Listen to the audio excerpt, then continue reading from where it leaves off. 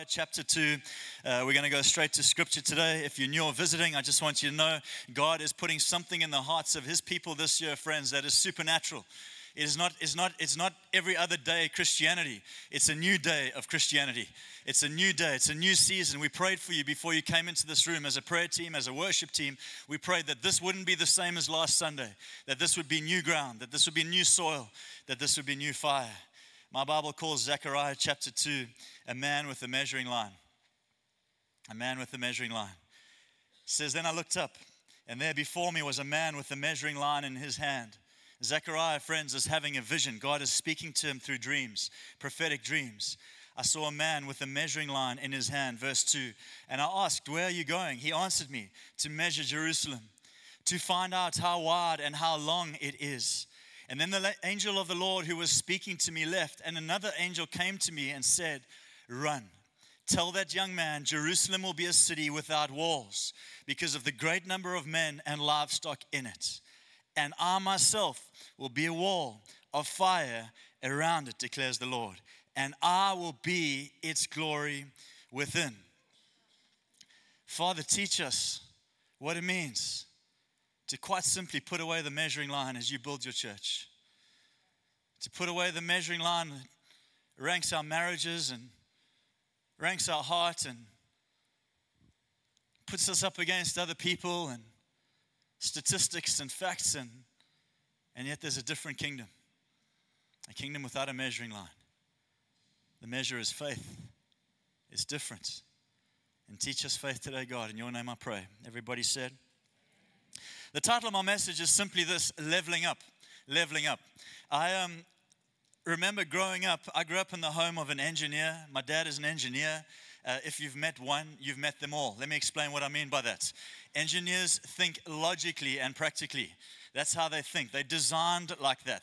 If you're an engineer in the room, I know who you are. I know how you operate. I'm not going to play games with 5 different options. You're just going to give me one and we're going to go with it, all right? Because we're logical. We're practical.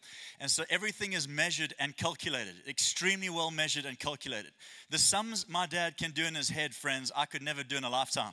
And so there's this thing in him. It's just this calculated, engineered, kind of significant space that I grew up in. And it was kind of amazing watching him do his thing. And everywhere we went, things were calculated except for one thing: putting up a picture frame. Because you all know, you've done this, right? Ladies, if your husband's never put up a picture frame, just nudge him and say, you got to get in the game, son, got to get in the game. But most of us have put up a picture frame, and here's how it goes. First of all, you got to figure out what type of system you're going to use to put in the picture frame. Are you going to use a Hilti? Are you just going to drill it in with a nice, you're going to put a plug in the wall? You're going to go new school, old school? Are you just going to double-sided tape that thing? I mean, you got options, right? You got options. Nowadays, we don't waste time breaking the wall up, because that's what happens, isn't it? We just put double-sided tape. The only thing is then it's done, right? So anyway, you stick up the picture frame, and it could be any form of frame, and we'd be putting up the picture frame, and the level would be on the frame. We've measured it off the left wall, off the right wall, calculated the whole thing. The level's on the frame. The bubble says it's level, but when we step back, you know what I'm talking about, church? That doesn't look level. And suddenly all the engineering science in the world that Dad grew up with is going, my eye tells me a different story. And I'm telling you, friends, it's the most fascinating thing.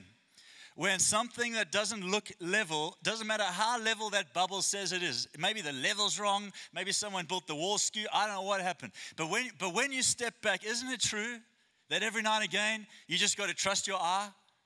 Isn't it true? Some people are going, no, please never do that. Husband, wife saying, husband, don't ever do that. All right, your eye is horrible. It's terrible.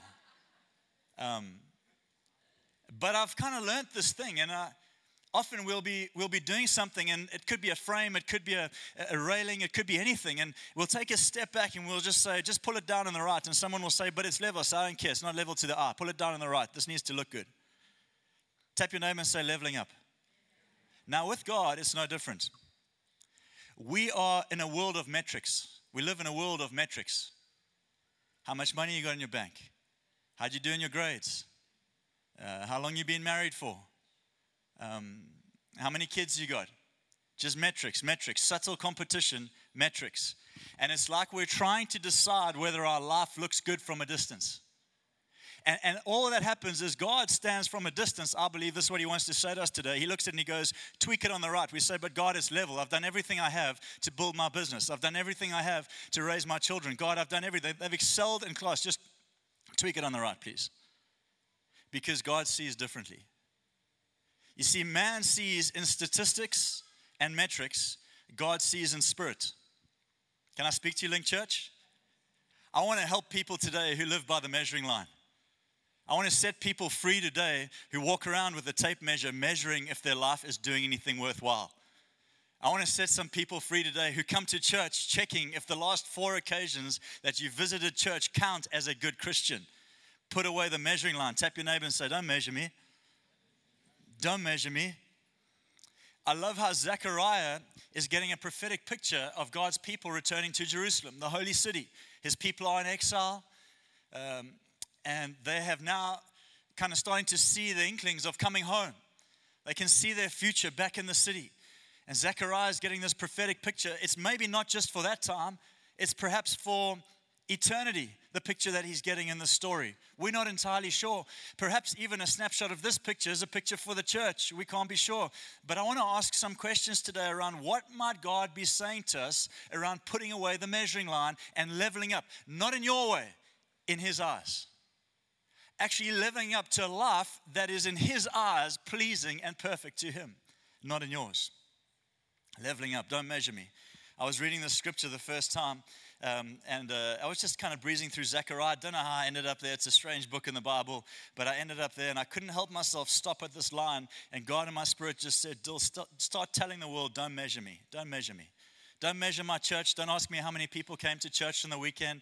Don't measure how much money is in our bank account or make assessments of where the money comes from or how. Don't measure me. We're a city without walls, Link Church. We are not bound by human understanding or tradition or statistics or measuring lines. Amen. And neither are you. Your life is boundaryless. It is an eternal story. It wasn't designed to be assessed within 80 years, 30 years, 20 years, 10 years of life. It wasn't designed like that. Before you were formed in your mother's womb, God knew you and the number of your days were written. And God already knew the goodness of your life. He was excited about you before anyone put a statistic on it. Don't measure me. The way God sees it is different. I guess it's about not trying harder, but trusting more.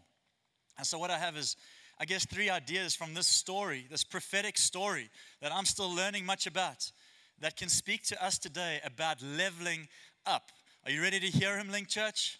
You ready to listen to what the Spirit is saying? The first thought I have from the scripture is that it is without measure. Now, I've said this already, but I want to break it down because we live in a world that is metrics. I've said it already. I'm not a statistic, friends. I'm a son. You're not a statistic. You're a daughter. It's interesting, when Jesus is born, they're busy doing a consensus. It's irrelevant to him. He's not a statistic, he's the son. You cannot count heaven's blessing. You cannot wrap it up in a bow and send it to someone and say, this is what the Christian life looks like. You must live it by faith, amen. And so we all go through different stories. Some of us have lives we want to talk about in the moment, some of us don't. Some of us are excelling in the world that we've been called to, some of us aren't. None of us are a statistic, we're a son. We're a daughter. I love it how he says, run, tell that young man, Jerusalem will be a city without walls because of the great number of men and livestock in it. I guess a question I would ask you is, how often are we making decisions in the flesh? Decisions from statistics and facts. At our business breakfast last Friday, 2 Fridays ago, and I want to encourage you, when those come up, you've got to come be a part of them. God just does something unique there. And at the business breakfast, I interviewed a friend of mine, Llewellyn, and he was telling his story of how they moved to the North Coast, a story that has supernatural outcomes, a story that he hadn't planned for when he was living in Joburg, Kempton Park, UK, Upper Kempton. There he was, doing his thing. Shout out to other friends in the real UK across the planet. But he was just doing his thing, and his family had set things in motion for them to move to the UK or to Spain. One UK to the next, upward. And it was a very serious decision, and it was all lined up, and he told the story at Business Connect, and it's just an amazing story because he goes to his wife And he says to her, here's what's going on, here's where we're going, here's where we're leading. And she says in these kind of words, I might get a little wrong, guys, just help me out. But she says, I'm not moving on a statistic. I'll follow you anywhere, but not on a statistic. Wives, come on, let courage arise. Someone said recently, my wife sounds very similar to the Holy Spirit a lot of times. But I love that she said to him very specific words. I'm not moving on a statistic. The world is metrical. It works on metrics, statistics, facts. You watch the news, it just sends you facts, facts, facts. Facts that produce fear. Fear is a great motivator, just a poor builder. So facts put fear in you.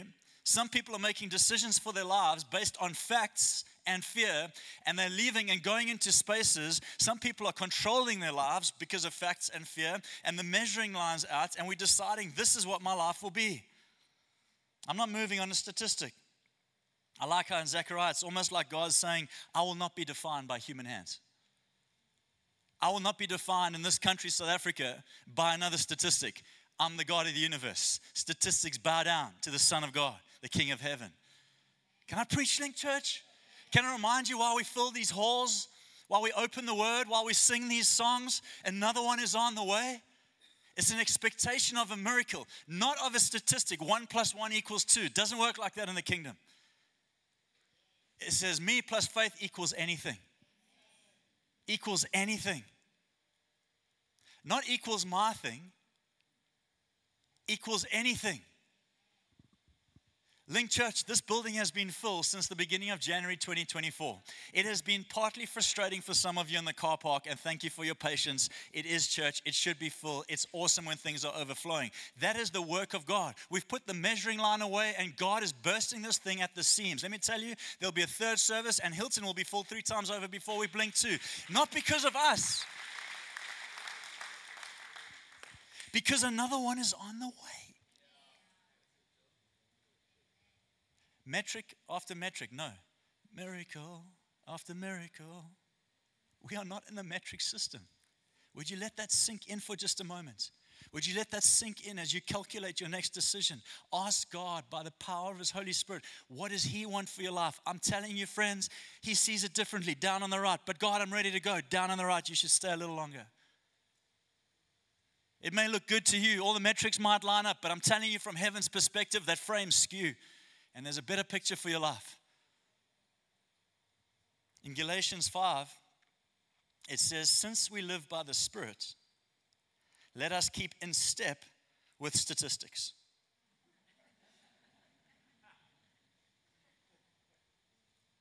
I want to keep going until this thing finds itself deep in your heart. Since we live by the Spirit.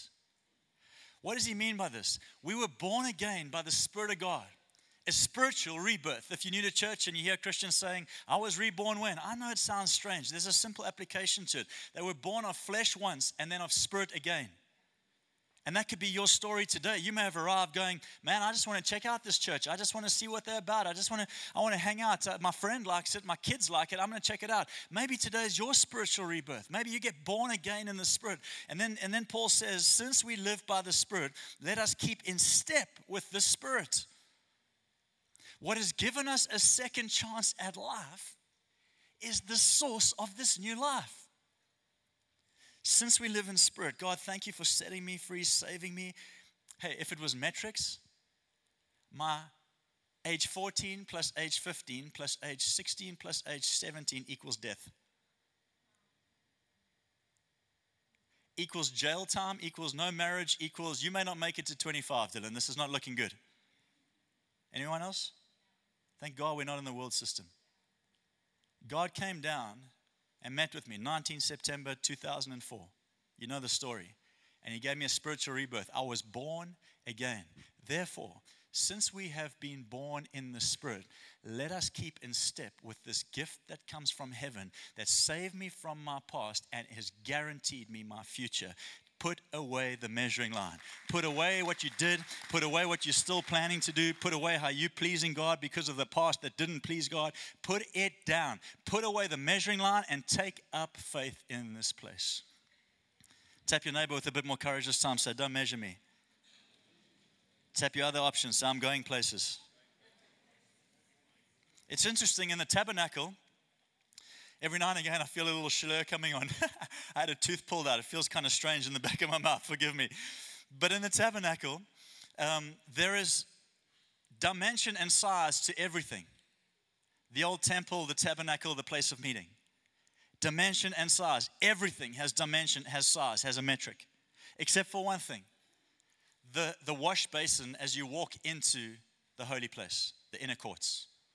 The wash basin, of all the things, everything, dimension, size, and everything is a picture of something in God, right? Nothing was wasted in the tabernacle story. We'll preach about that sometime. You'll probably love it.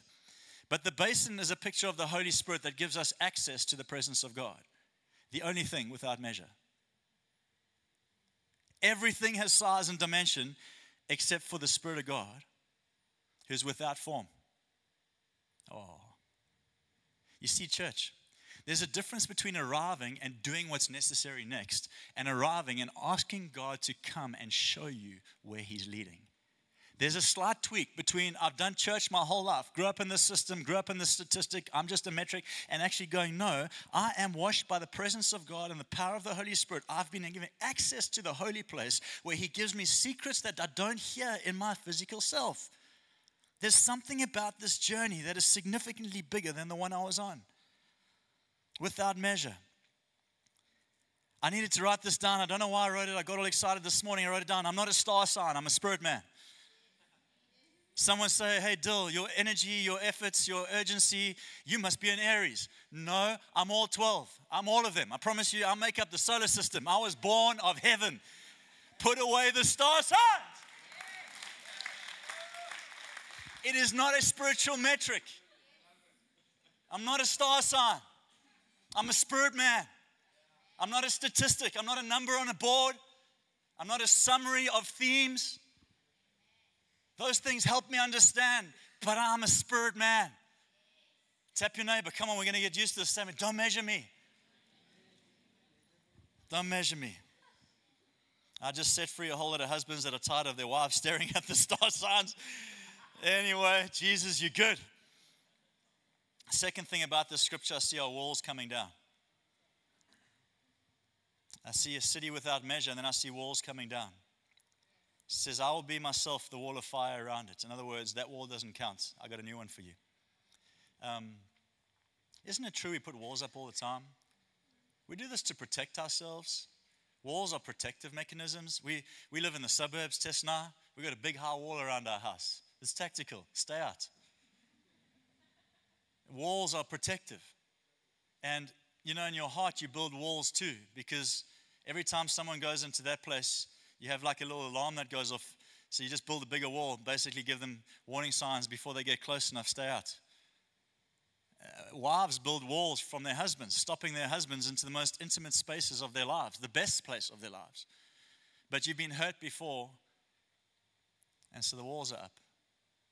And God says through Zechariah, my city, the way I build, will be without walls.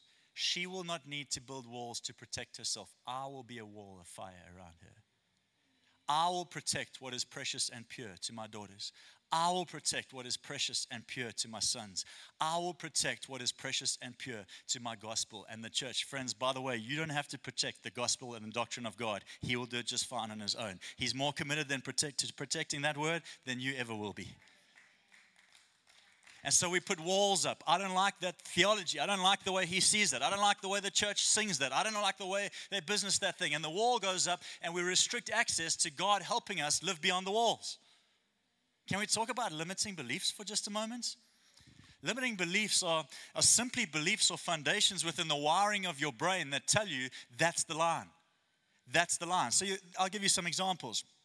Limiting beliefs are things like, I will never. It's called a limiting belief. That means whatever you put at the end of that sentence is the end of the line. That's the wall. Jerusalem's wall is defined by I will never be wealthy. End of story. Limiting belief. I will never be great. End of story. By the way, the Bible wants you to be great. I can prove it to you another time. But you say, I will never be great. I will never achieve the level of success that my peers have achieved. Anyone ever said crazy things like that? This will never be my story. I will never break this addiction. That's a wall that goes up, and that city's boundaries now lie within. And God says through the prophet Zechariah, he says, run with urgency. Tell the man with the measuring line, put it down, for you will not be able to measure what I will do with my people. I will be the wall of fire that burns around them. The walls have got to come down. The measuring line has to be left behind, and the walls have got to come down. I got a question for you, church. Where have you built a wall where God wants to unlock more? Where have you built a wall where God simply wants to unlock more? One of the greatest walls we build in our limiting belief system is this one. That's how it's always been. Oh, I'm going to preach some nostalgia for just a moment. Ever had this thought living in South Africa?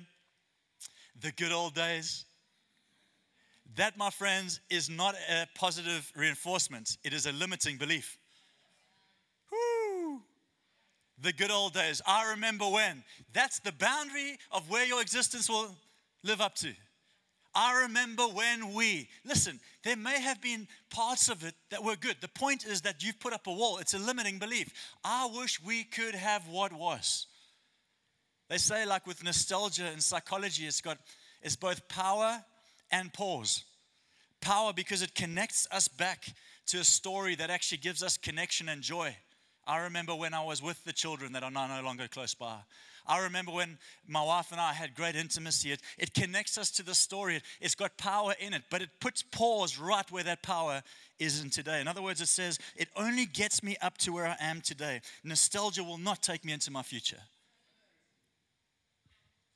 So in South Africa, it's okay to go, man, I remember when it felt safer. And our kids, I hear this all the time. Our kids rode bicycles on the streets. Beautiful, nostalgic psychology that says it was good at one time. The problem is you're probably stuck in not believing it can get better. And God says, run.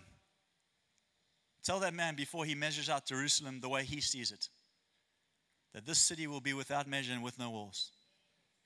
And we've got to build a church full of people that believes that South Africa will be a place without walls.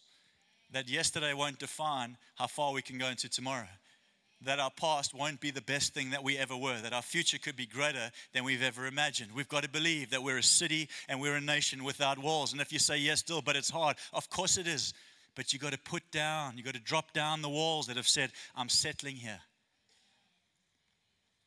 You know what the writer Zechariah prophetically perhaps couldn't see. I'm not sure. I wasn't around. Didn't have a chance to say what exactly were you seeing. But for sure, the picture of Jerusalem that has burst at its seams is the church today.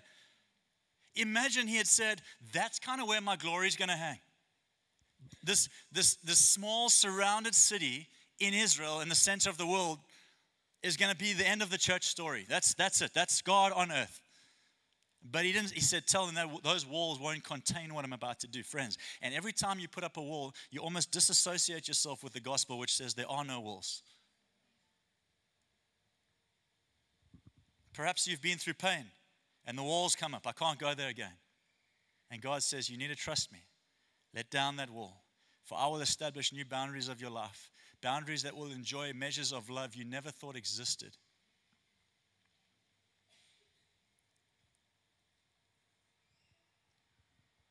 God's people, he knew, were going to try and preserve and protect what was at the expense of what could be. In Mark 11, chapter 23, let's read it. You good, church? It's good food. Mark 11, chapter 23, it says, I tell you the truth, Jesus talking now, he's given an analogy, spoken parables. I tell you the truth, if anyone says to this mountain, go throw yourself in the sea, and does not doubt in his heart, but believes that what he says will happen, it will be done for him. Pause. Surely you read it like I do. Mountains don't move. So Jesus is perhaps asking or provoking thought that is different to if I speak to that mountain, physically it disappears. Like as in, if I've got enough faith, that mountain will move.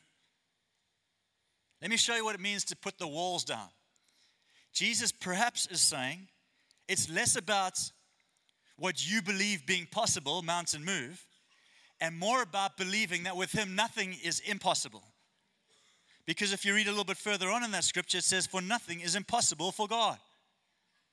So it's less about going, you should believe the mountain should move, therefore the mountain would move. No, that's works-based Christianity. That's putting all the pressure on you to be so full of faith that your life lives in the heavens. God isn't like that. God knows we're just part of the flesh society, and He'll be kind enough to say, you just have to believe that with me it is possible that that mountain might move. Are you with me? Not God, I believe it's possible that my marriage will look different next year. Now you're putting all the pressure on yourself to have the faith for your marriage to look different next year. God, I just believe that it's not impossible for you to do a work in my marriage. Flip the script. Put the pressure on Him. Big God, small us. I just sense I'm leveling up. I'm seeing it like you see it, God. Nothing is impossible for you. Nothing is impossible for you. Could the mountain be thrown into the sea? If you're doing something with it, definitely God, because nothing is impossible for you. If it's about me seeing it disappearing and ending there, got issues. God, I'm not sure that's possible. But nothing is impossible for you. I hope this is finding you, church. It's not what do you believe is possible. It's what I believe is not impossible for Him. The third thing I see is a story of God fanning the flame. And I'm going to hang here for a little bit as we close. A story of God fanning the flame. Let's read this Zechariah scripture again and just remind ourselves what God might be saying. Run, tell that young man, Jerusalem will be a city without walls because of the great number of men and livestock in it. By the way, that's a promise of provision. And I myself will be a wall of fire around her. So we don't need your walls. We need a different wall, me as fire, God as fire. Now we see in the scriptures many times God show up in fire. I think there's over 600 mentions of God as a fire in the scriptures. One of them is Moses in the burning bush. You know that one? As Moses was leading the Israelites through the desert, God said, I will lead you by a pillar of fire by night. And so fire was God showing them destiny. Can we just go on a journey for a moment? So fire was God showing them destiny. In Matthew chapter 3, I believe it is, it's John talking about Jesus coming. He says, I baptize you with water, but there's one who comes far greater than I. He will baptize you with the Holy Spirit and fire. I always preach that fire is a consuming fire, but it's not. It's a consecrating fire. It's a refining fire. It's a setting you apart fire. It's not showing you what you lack. It's purifying you to see what you have. The gospel, friends, is a gospel of grace. It comes to show you who you always were. Jesus comes to restore and to save what you are into what you always were meant to be. And so when John is talking about he baptizes you in the Holy Spirit and fire, he's telling you that there's one greater than I that's going to come. And he's going to do something so unique in you. Now listen to the fire story. Pentecost, it says they were all waiting in one room, and suddenly the sound of a rushing wind. And the Holy Spirit came and rested upon them and seemed like tongues of fire. So John says he'll come and baptize you with the Holy Spirit and fire. So they're waiting on it, and he comes, and the fire comes, and it says tongues of fire. And then what happens next, church? You know the story, Pentecost Sunday. They bust through the walls of that building, and they take on the streets. 3,000 people get saved and baptized, and it never ends. You're sitting here today because of fire that came upon God's people. Now, can I go back to the Zechariah prophecy and ask just a question? Perhaps it has something to do with the way God works with us too. Perhaps it has something to do with us putting away the measuring line, dropping the walls that we've put up to protect ourselves, living free of fear, and then also asking God to fan the flame. Fan the flame. It's amazing. In the Old Testament, God tells, I believe it's in Leviticus 6 somewhere, He's giving instruction for how temple worship works. And He says, I will sustain the fire, but the priest must put on wood. In other words, the flame will never go out. It'll have a flicker forever. But your responsibility as the priesthood is to put on wood. Tap your neighbor and say, add wood. So if we're talking about a city without walls and He will be a fire around it, then it's almost to suggest that the burn will become the boundary. Can I say that again? That where I'm burning will become my new boundary. Where I lack burn, I'm in statistics. I'm in flesh. And flesh lives by fear. It's a good motivator, but a poor builder. And it motivates me to get up and do another day's work, but it never sees me through to the future. And yet when I allow God to put a flame and a burn inside my heart, and I'm going to speak to some of you in this room, because if you're really honest, you let that thing flicker all day, every day, and you're okay with it. But in your heart, you know there's more. When that thing bursts into flame, it's like it sets a new boundary. Let me give some examples. Before I got saved, I was scared of people's opinions. I mean it. I was a people pleaser. Anyone else? Don't raise your hands. I was a people pleaser. I was so concerned for public opinion. If your children default towards popular groups, friends, popular is not the issue. People pleasing is. They're scared of people's opinions. And so I was scared of people's opinions. Let me tell you, friends, I got saved, I got baptized, and I got filled with the Spirit of God. And like this, it broke off me. Like this, it broke off me. Do I care that people think I'm a good guy? Probably somewhere deep down I do. Is it going to change the way I live my life for Jesus? Not even a stitch. Not interested. We were chatting the other day. Someone said that the privilege of spending a moment with our Prime Minister. What do we call him here? President. Too much UK talk. Our president, they said they had a meeting with him, and they said, man, the guy just looks hollow, and he's got such a big job on his hands. I said, set him free. Tell him the job's not his house. Set him free. Said, Mr. President, all due respect, you will not make a decision good enough to build the future of this country. That'll come from the burn that's in God's people, that sees no boundary close enough, just takes a step across into a new day and says the church can do things that no one else on the planet can do. You're walking into boardrooms, and there's a metric, and there's a strategy, and there's public opinion. You best light yourself on fire before you walk in there. You best get yourself so full of God, so ready to do what He's called you to do, that no one's opinion in that room even matters. You know, it was John Wesley who said, someone said, John Wesley, the great revivalist, if you can call it, the Wesleyan revivals, just amazing stories. Said, John, what's the secret? He said, it's very simple. I just light myself on fire, and people drive for miles to watch me burn. What if you today just allowed God to light you on fire? How do we light ourselves on fire? We do the things that let His breath get close. We surrender, we sing, we serve, we sow. We basically say, God, we're getting this story as far away from us as possible. We want your fire. We want your flame. We want the gift that comes from heaven. Jesus said, wait for me, and I will send one greater than I. And then when He did, the Holy Spirit came. The fire came.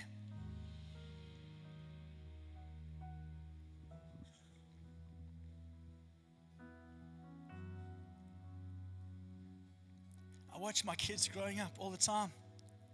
The thing the world does most intentionally, unknowingly, is quench their flame.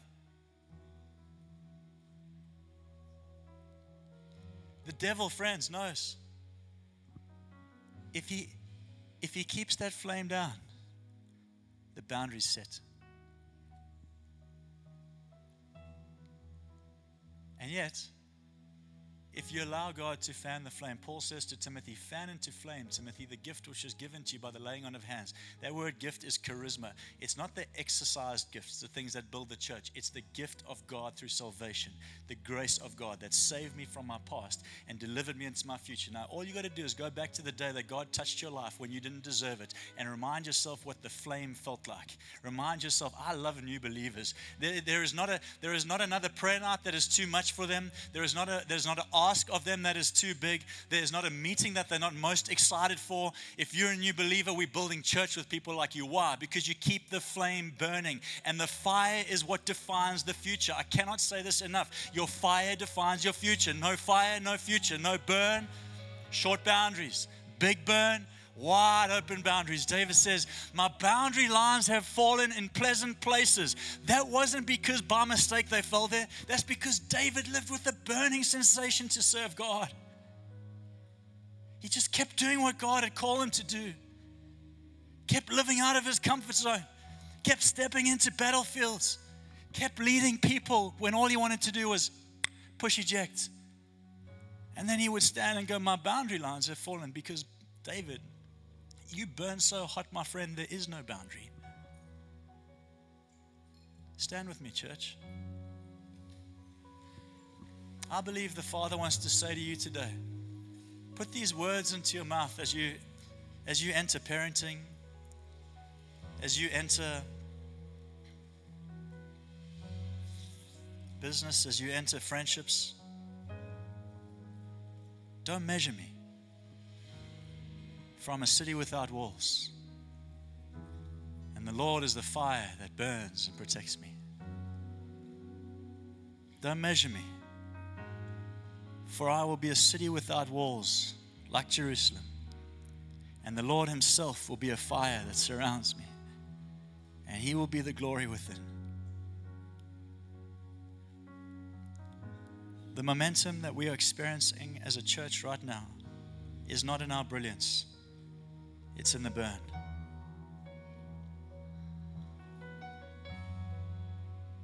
Holy Spirit, I ask with almost desperate, come and break through the boundaries people have set for their lives with the new burn.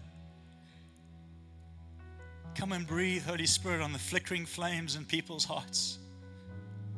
Come and breathe on them. Even now, let it feel like a raging furnace. Let it feel like what's inside us is far greater than what's around us. Let it feel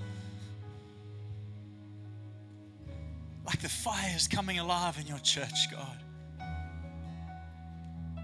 I see fires walking out into city streets tomorrow. I see fires leaving homes and cars with school lifts of children that don't know Jesus, and the car's so hot, the car's so hot, the car's so hot that other friends in the car will ask, what's it about? What's this thing going on? Because the fire is burning. There's a new boundary. You have new influence in people's lives. I see you singing and worshiping, and as you sing and as you worship, fire is going to burn, fire is going to burn, and people are going to say, what is it about this person? There's a new boundary of influence, church. Oh, would you set a fire in our hearts, Jesus? Set a fire in our hearts, Lord. Why don't you just open up your hands, church? Set your hearts in heaven. Ask him to come and burn in you, burn in you, burn in you.